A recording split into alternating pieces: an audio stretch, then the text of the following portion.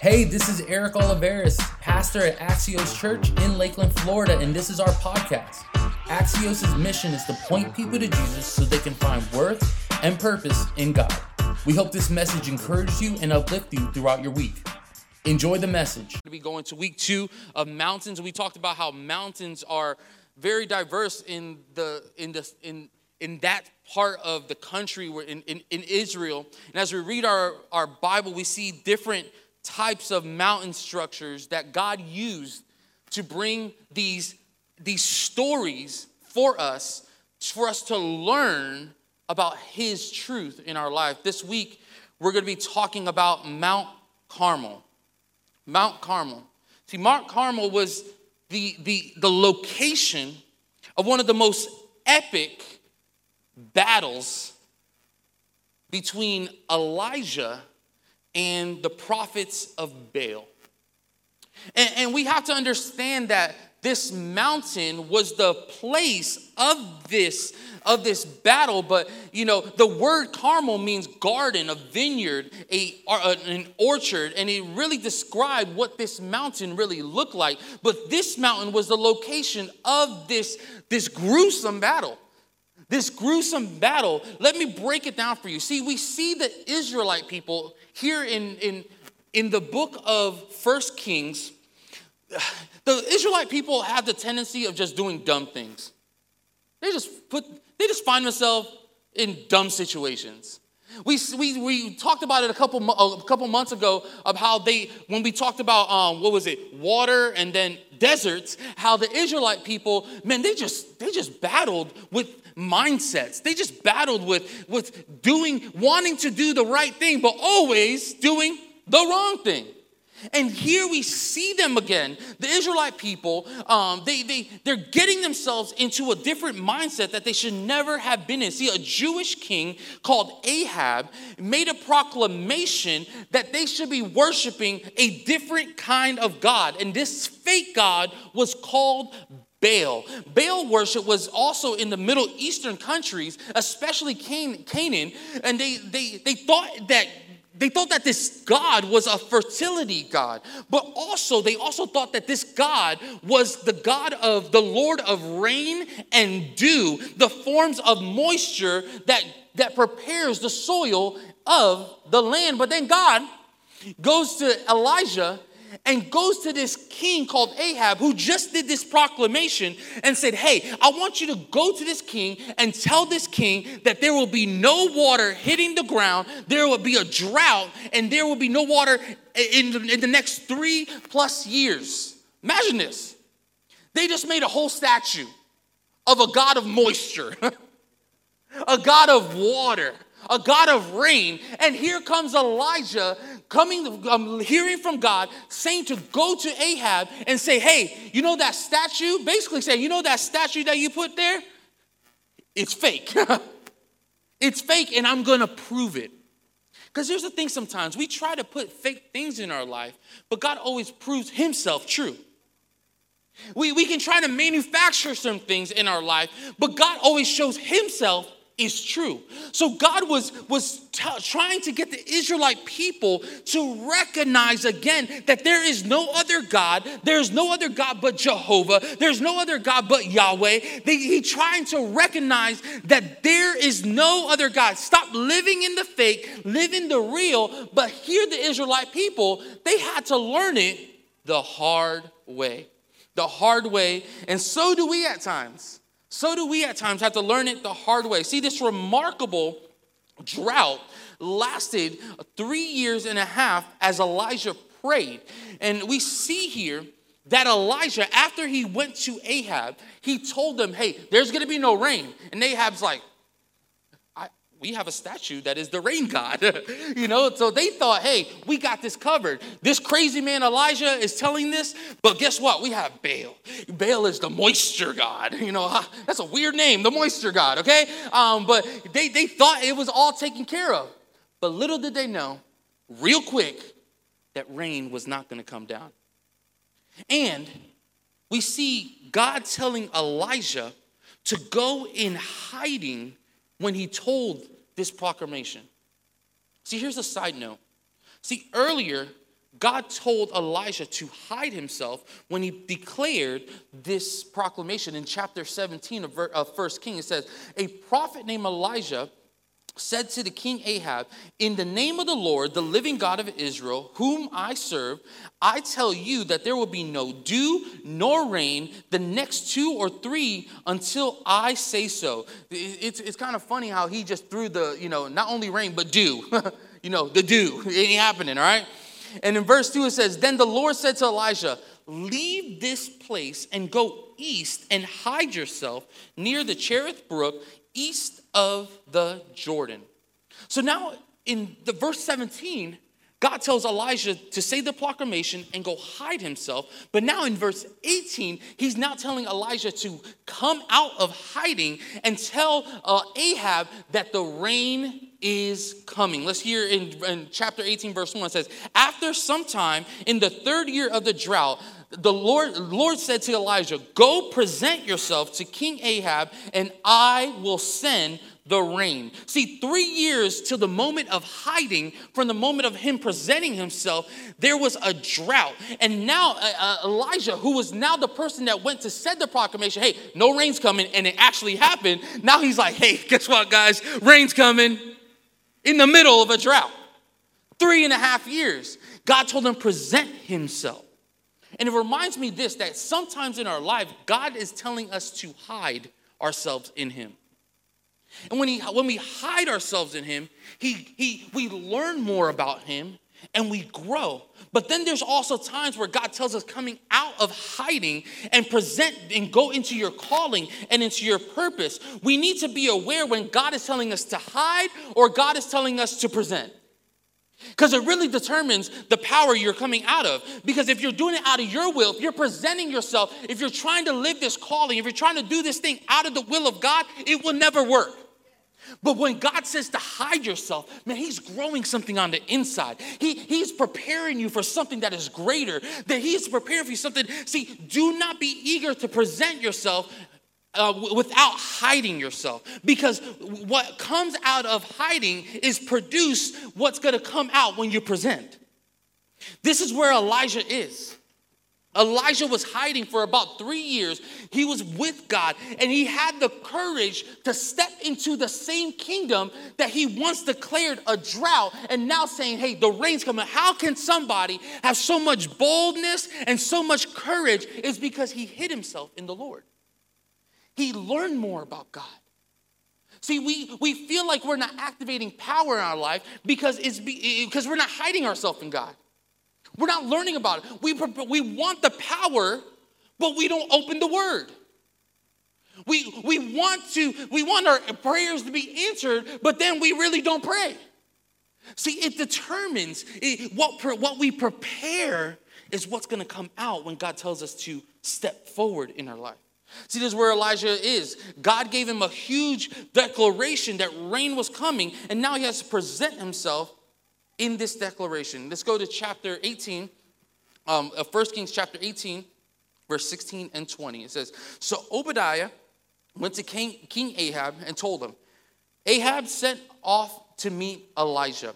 When Ahab saw him, Ahab said this to Elijah, so there you are, the worst troublemaker in Israel. I kind of see it like this. It's like, well, Mr. Elijah here. And I say Elijah because my Elijah is a troublemaker, okay? Well, you troublemaker. And this is what Elijah said to him. I'm not the troublemaker, Elijah answered. You and your fathers are. You disobeyed God, the Lord's commands, and worship this idol Baal. Now order all the people of Israel to meet me on Mount Carmel. Bring your 450 prophets of Baal and 400 prophets of the goddess Asherah, who are supported by Queen Jezebel. Verse 20, so Ahab summoned the Israelites and the prophets of Baal to meet on Mount Carmel. Now here it is, the epic story. Elijah going, hey, this is going down. You know when you get hyped for like, we do this thing every year on November. It's called Turkey Bowl. Turkey Bowl is when we play football, our whole family, everybody gets hurt, okay? But when it's Turkey Bowl season, you get hype. You look at each other, you're like, it's going down. You know, Carlos, you know what I'm talking about? I mean, our family's competitive. You know, we're just hitting each other, ready to go. We're stretching. We're like 50 years old. We're like stretching and everything. We're gone after like 10 minutes. This game went from hours, and now it's like 15 minutes max, and we're eating Thanksgiving lunch. You know, we're ready to go. But we're ready. This is where Elijah, he's ready. This epic battle. God, you said this is going to happen, and this is what's going to. So here's this epic showdown between God of Israel and the fake prophets of Baal, and there's one man in the middle, Elijah. One man in the middle. His name is Elijah. And here are three things we need to learn from this story as the Israelites fall short again, and how we need to take what happened on this mountain for us to be real and not fake in our life. Number one, there was a worship dilemma. There was a worship dilemma. Verse 17 says, when Ahab saw him, he said, so you are the worst troublemaker of Israel. And he said, no, I'm not. And this is what he said. You disobeyed the Lord's command and you worshiped the idols of Baal. We see here this distinct back and forth of why Israel is in this situation. Baal was presented to the kingdom as an alternate, as a counterfeit God to worship in the kingdom. And the only one that didn't worship was Elijah. And I'm here to tell you today, what you worship matters. What you worship matters. So what is this thing called idol worship? What is idol worship? An idol is something or someone becomes more important to us than God. Even good things can become idols when it's taken ultimately, it's more important in our life. Anything, anyone can become an idol if we place value on the thing and person and not God. See, in ancient times, they would make an idol out of statues, but in our times now, it's not a statue, it's something a little bit different. Why does this matter in our time? Why does this matter in 2021? There's no statues, because the thing, worship determines your power you operate under. What you worship determines the power you operate under. So what are some things in our life right now in 2021 that can be an idol worship that we need to really check before we move forward and become real and whole in our life? Number one thing that can be an idol worship in our life is our identity. It's easy to place our identity in something or someone other than God. It's so easy. I see it all the time. Especially when people try to hit the success level. You know, it's like you were on fire for God. You were coming to church, and then you got something in the way, and then now Sundays is not important. In reality, God doesn't become important, and you put something in front of God, that's an idol. I see it in relationships. Oh, this is our only time to have a date night. We got church in the morning. See, what we put in front. Listen, I'm not saying that those things are bad, but I'm just saying be careful that it becomes an idol in your life. And it becomes your identity. Whatever it is, social media, the followings we have, our position at our work, our abilities, our skills, our achievements, you know, anything that can be good at a point, but we put more value to it than God, is an idol in our life. We're not saying that you can't have a social media. I have a social media. We all have social media. I check social media. But if we put more importance on that, we are going to identify by our things and not who we are in God. Because we're putting value to the wrong things. What's another thing that can become an idol in our life? Money and consumerism. Money and consumerism. We all want to be rich. Trust me. I'm trying to buy a house. I wish I was a lot richer. See, my definition of a house, I want a mansion. But then I realized what I can really afford. Money. It doesn't matter if you have money or you're broke. The pursuit of money and acquisitions and things is an idol in our culture that we live in. Many people trust their money more than they trust God. They trust what they have more than they trust God. And you really figure that out whenever they go into difficult situations. Some people just throw money at it.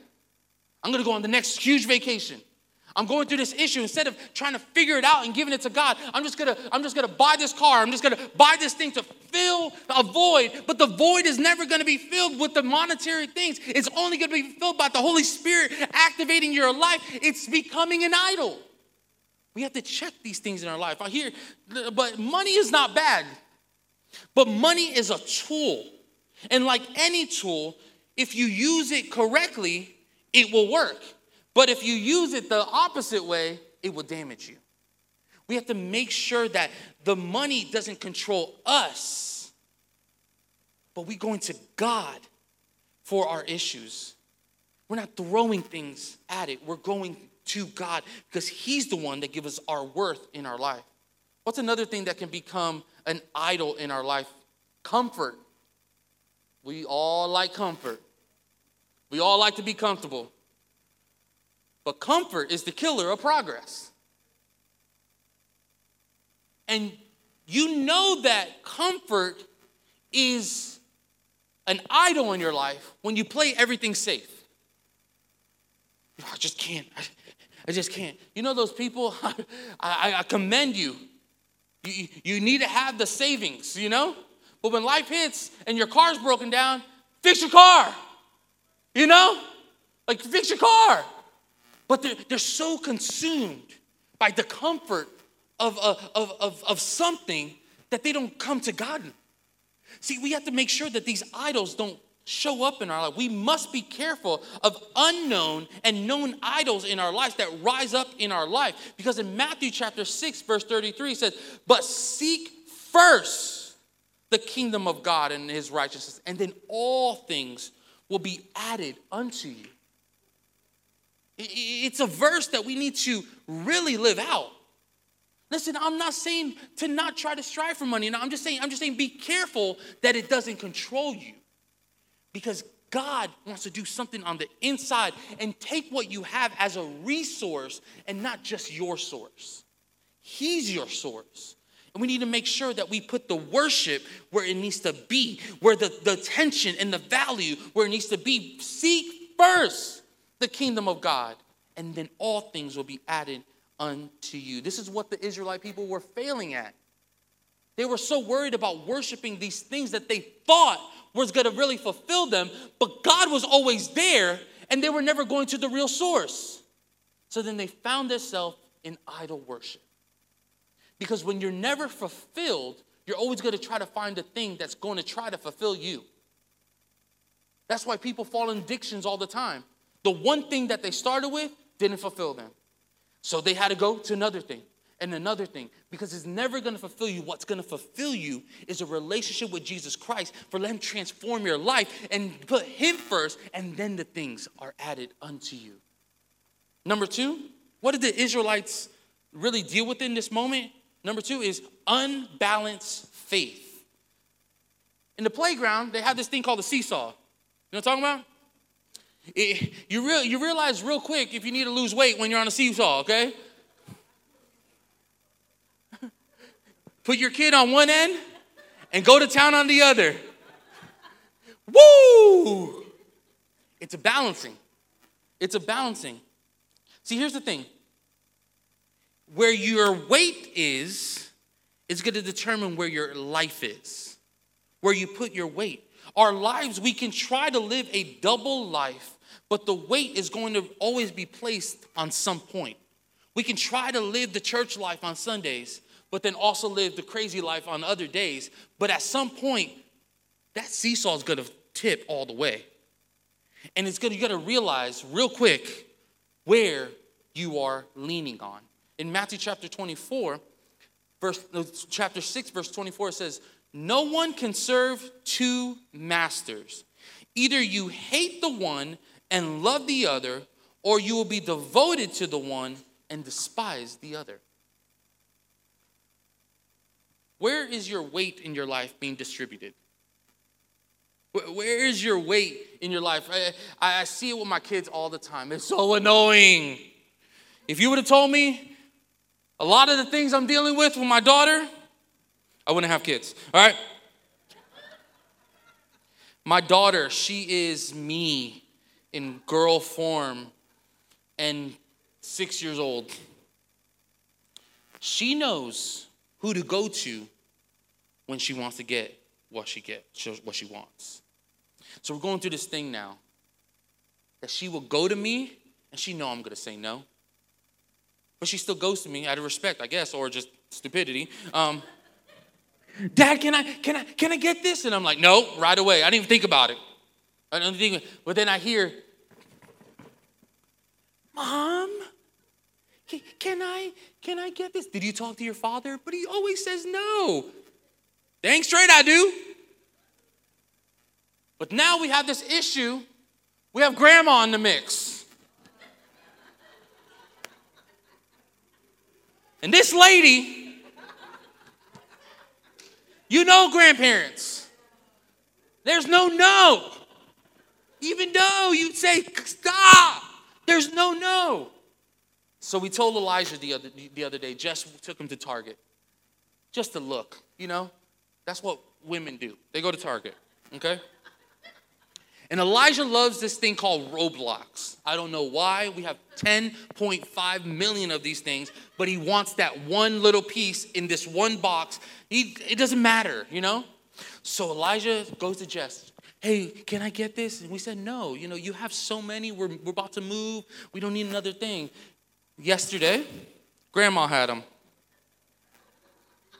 And guess what Elijah came with? The Roblox. Because they know where to go to. And they know if Dad doesn't say it, Mom doesn't say it, we going to Grandma. See, this is where Elijah is with the Israelite people. We see him clearly telling them, hey, pick a side. You can't go both ways. You can't do this. Elijah's telling him, you can't live a fake life expecting real results. You can't do it. See, in verse 20, it says it like this. So Ahab sent the word throughout all Israel, assembling the prophets on Mount Carmel. And Elijah, man, this guy is bold. Verse 21, it says this. Elijah went before the people. Think about this. Set the scene. 400 prophets of Baal, 400 prophets of Jezebel. 800 something people and one Elijah. One Elijah. And this is what he says. These people, okay, I'm not going to imagine. These people hate him. He said the drought was coming, and it did.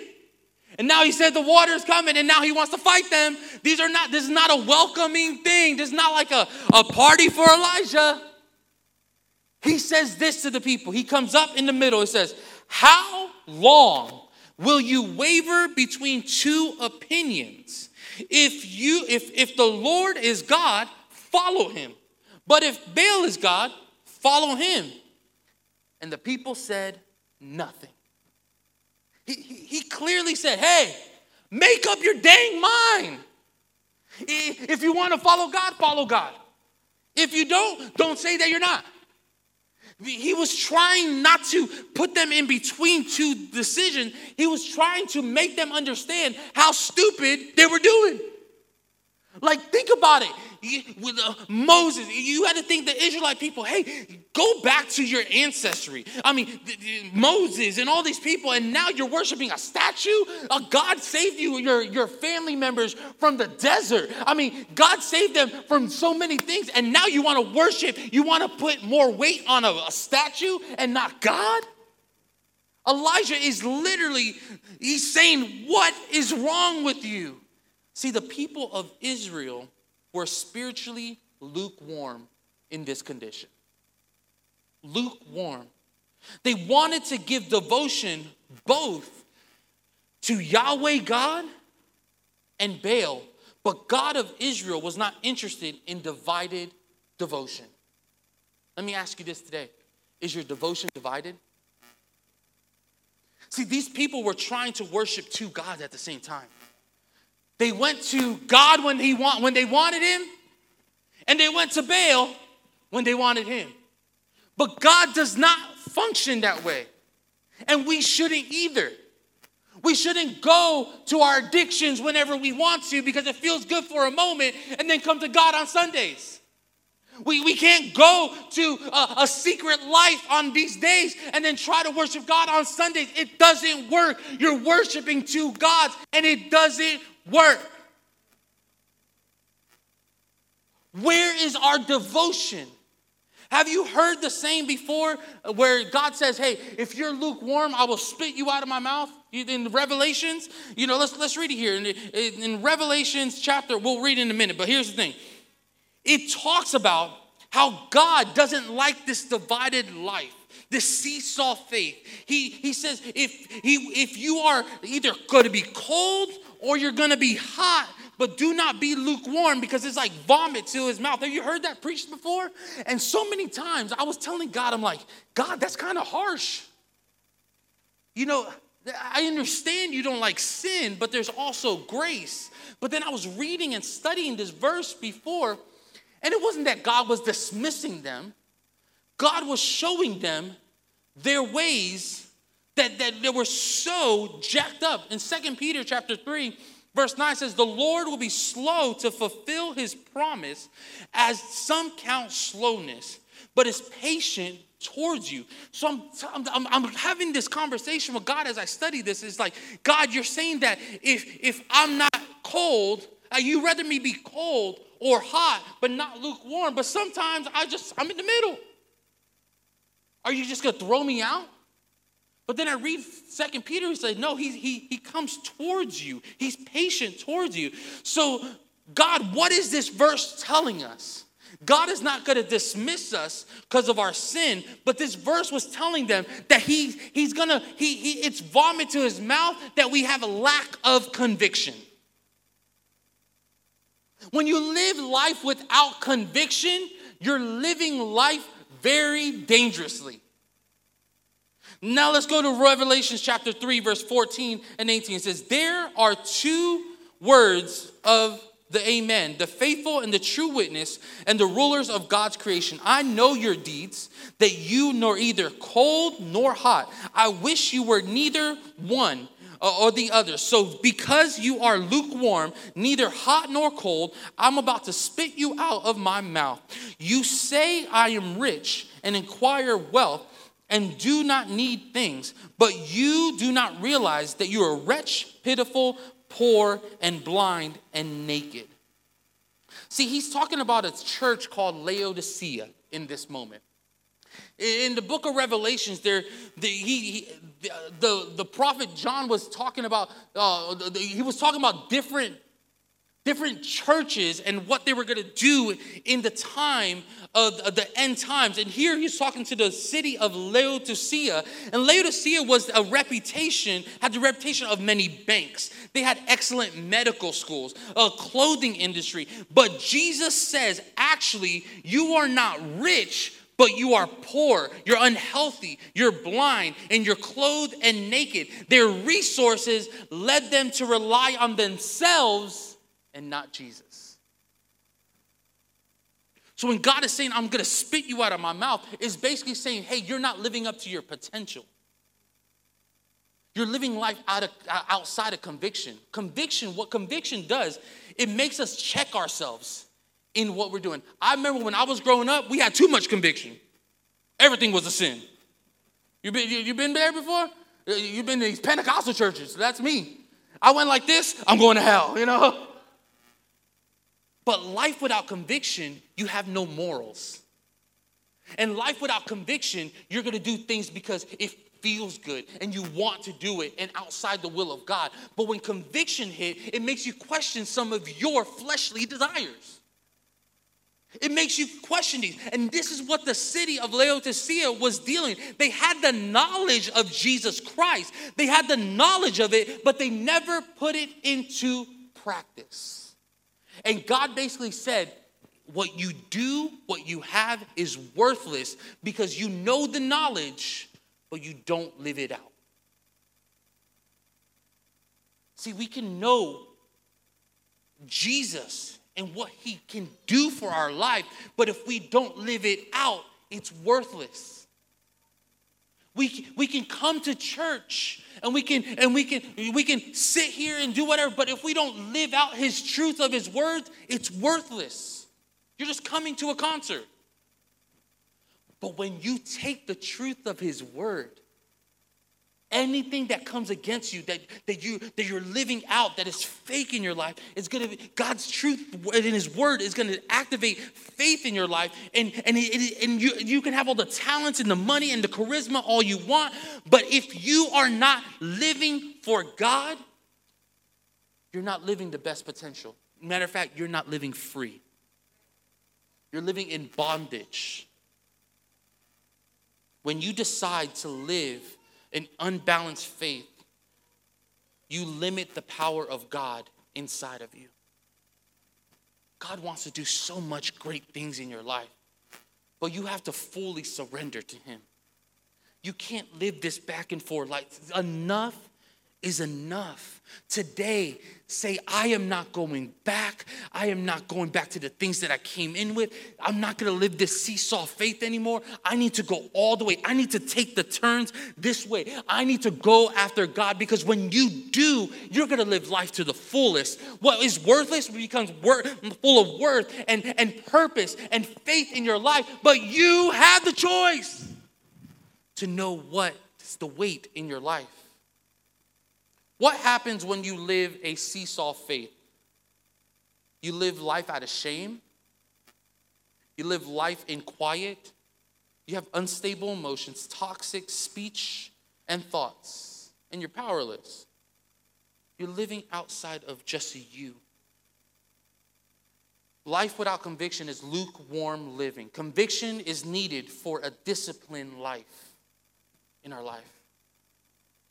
So, the Israelite people were dealing with this back and forth living. They were dealing with this worship dilemma. And last but not least, number 3, they finished it. Let me set the stage here. Baal's prophet, the prophet, Elijah said, hey, you go first, set up your altar, and do what you got to do, call to your God. So here's the thing. I love this story because the prophets of Baal starts getting getting everything ready, getting the sacrifice ready, setting the fire, and they're calling the rain from heaven, from Baal, and nothing's happening. Elijah, being a little hood he is, he's like, hey, you're not shouting louder. Shout a little louder. So they shout louder and louder. They go crazy and nothing happening. And then Elijah says again, hey, crazy man. Maybe he doesn't hear, maybe he's sleeping. And then they start doing some crazy crap after that. They started cutting themselves. They started doing some crazy stuff. And Elijah's like, okay, the guy, he went too far. And Elijah says, hey, it's my turn now. And Elijah sets and prepares the altar. Bro, this guy is crazy. And he says, hey, let's get some water. And they start dumping barrels of water on the sacrifice. And Elijah looking at it, hey, we need more water. 3 times, they just pour, it's drenched. And Elijah starts praying to God. Says, God, only you know, only you can. And the fire came and consumed the altar. With water, with everything. Elijah wasn't doing it out of pride.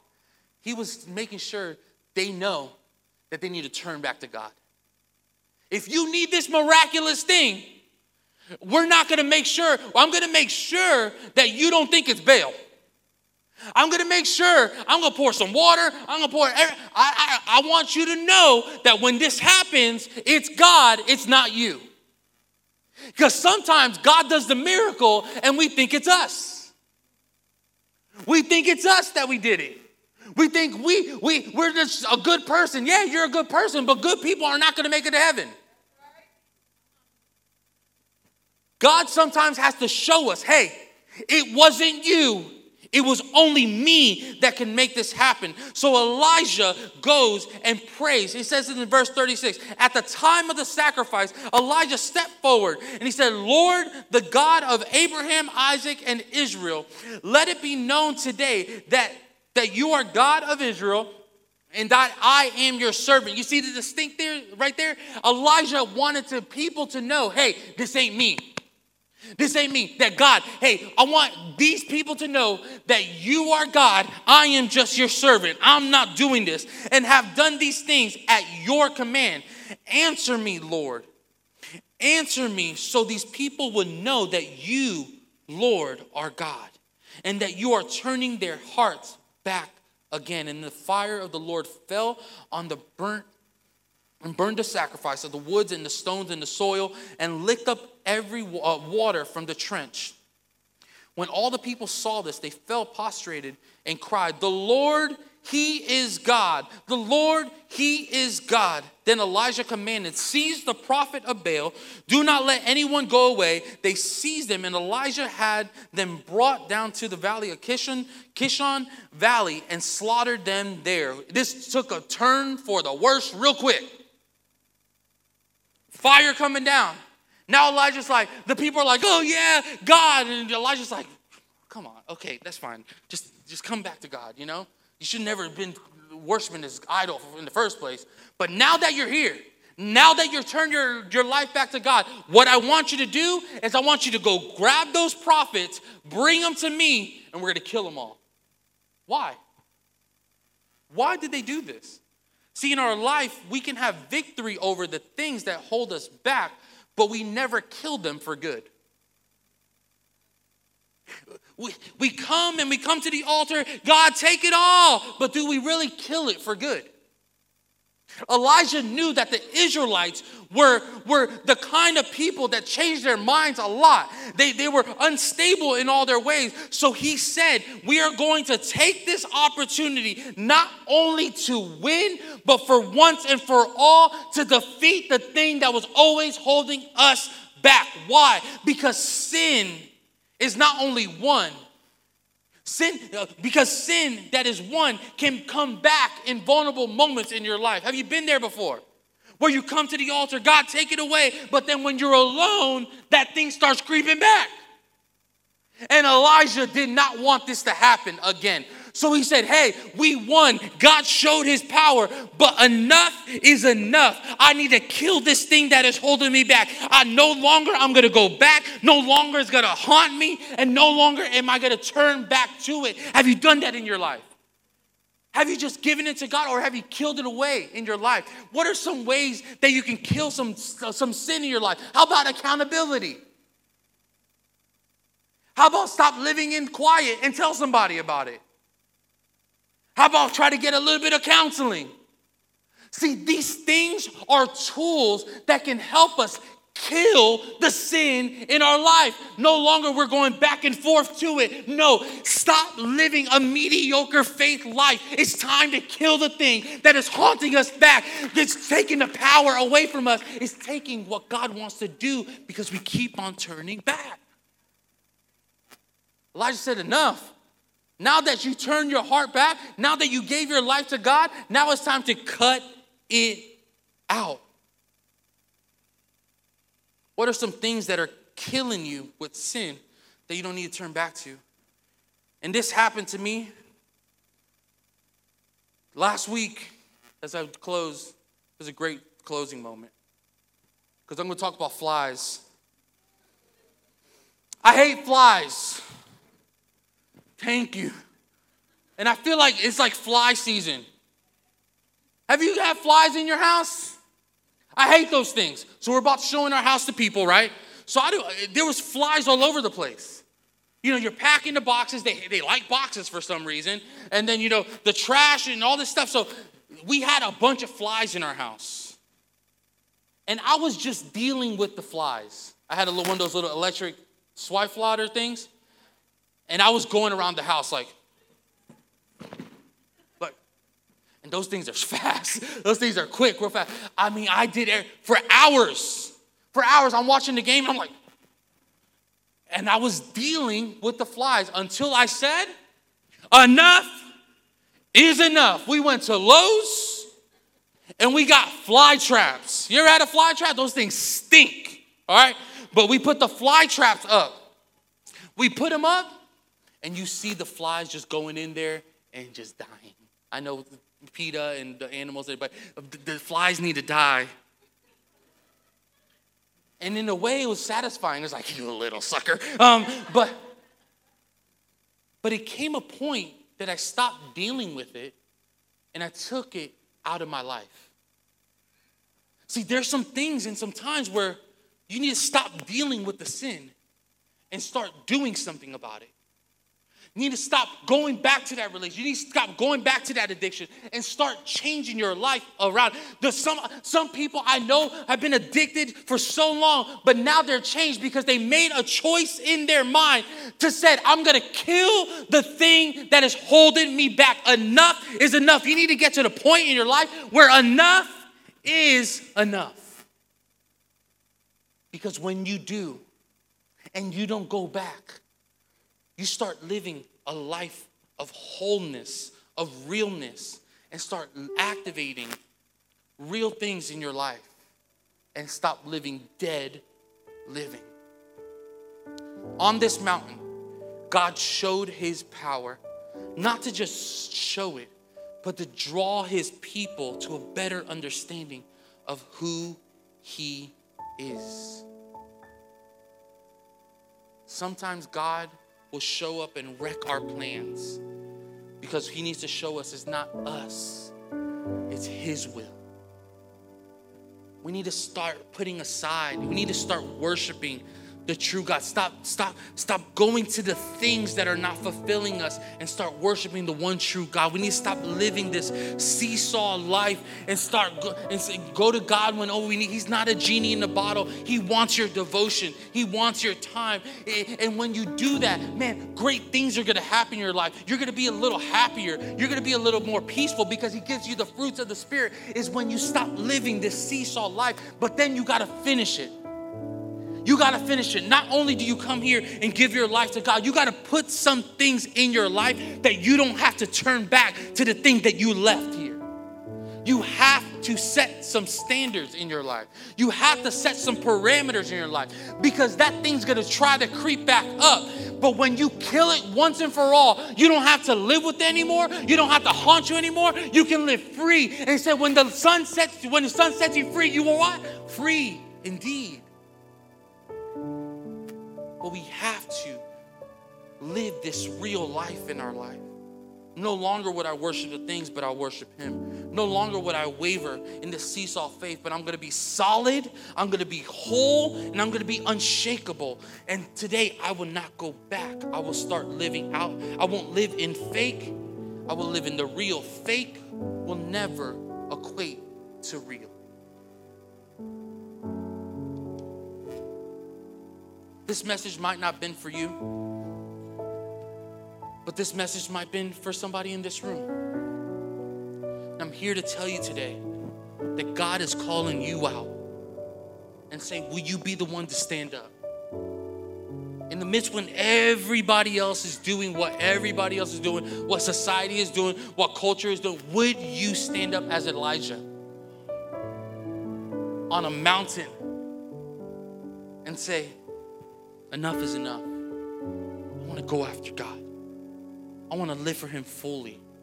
I tried to live like I did in the past, but today I choose God fully. Thank you again for joining us here at Axios. Hey, to hear more messages just like this, go ahead and subscribe to this channel. If you want more information about Axios, go to axioschurch.com. There you can get more information, give, and connect. Remember, we love you, and we're in this together.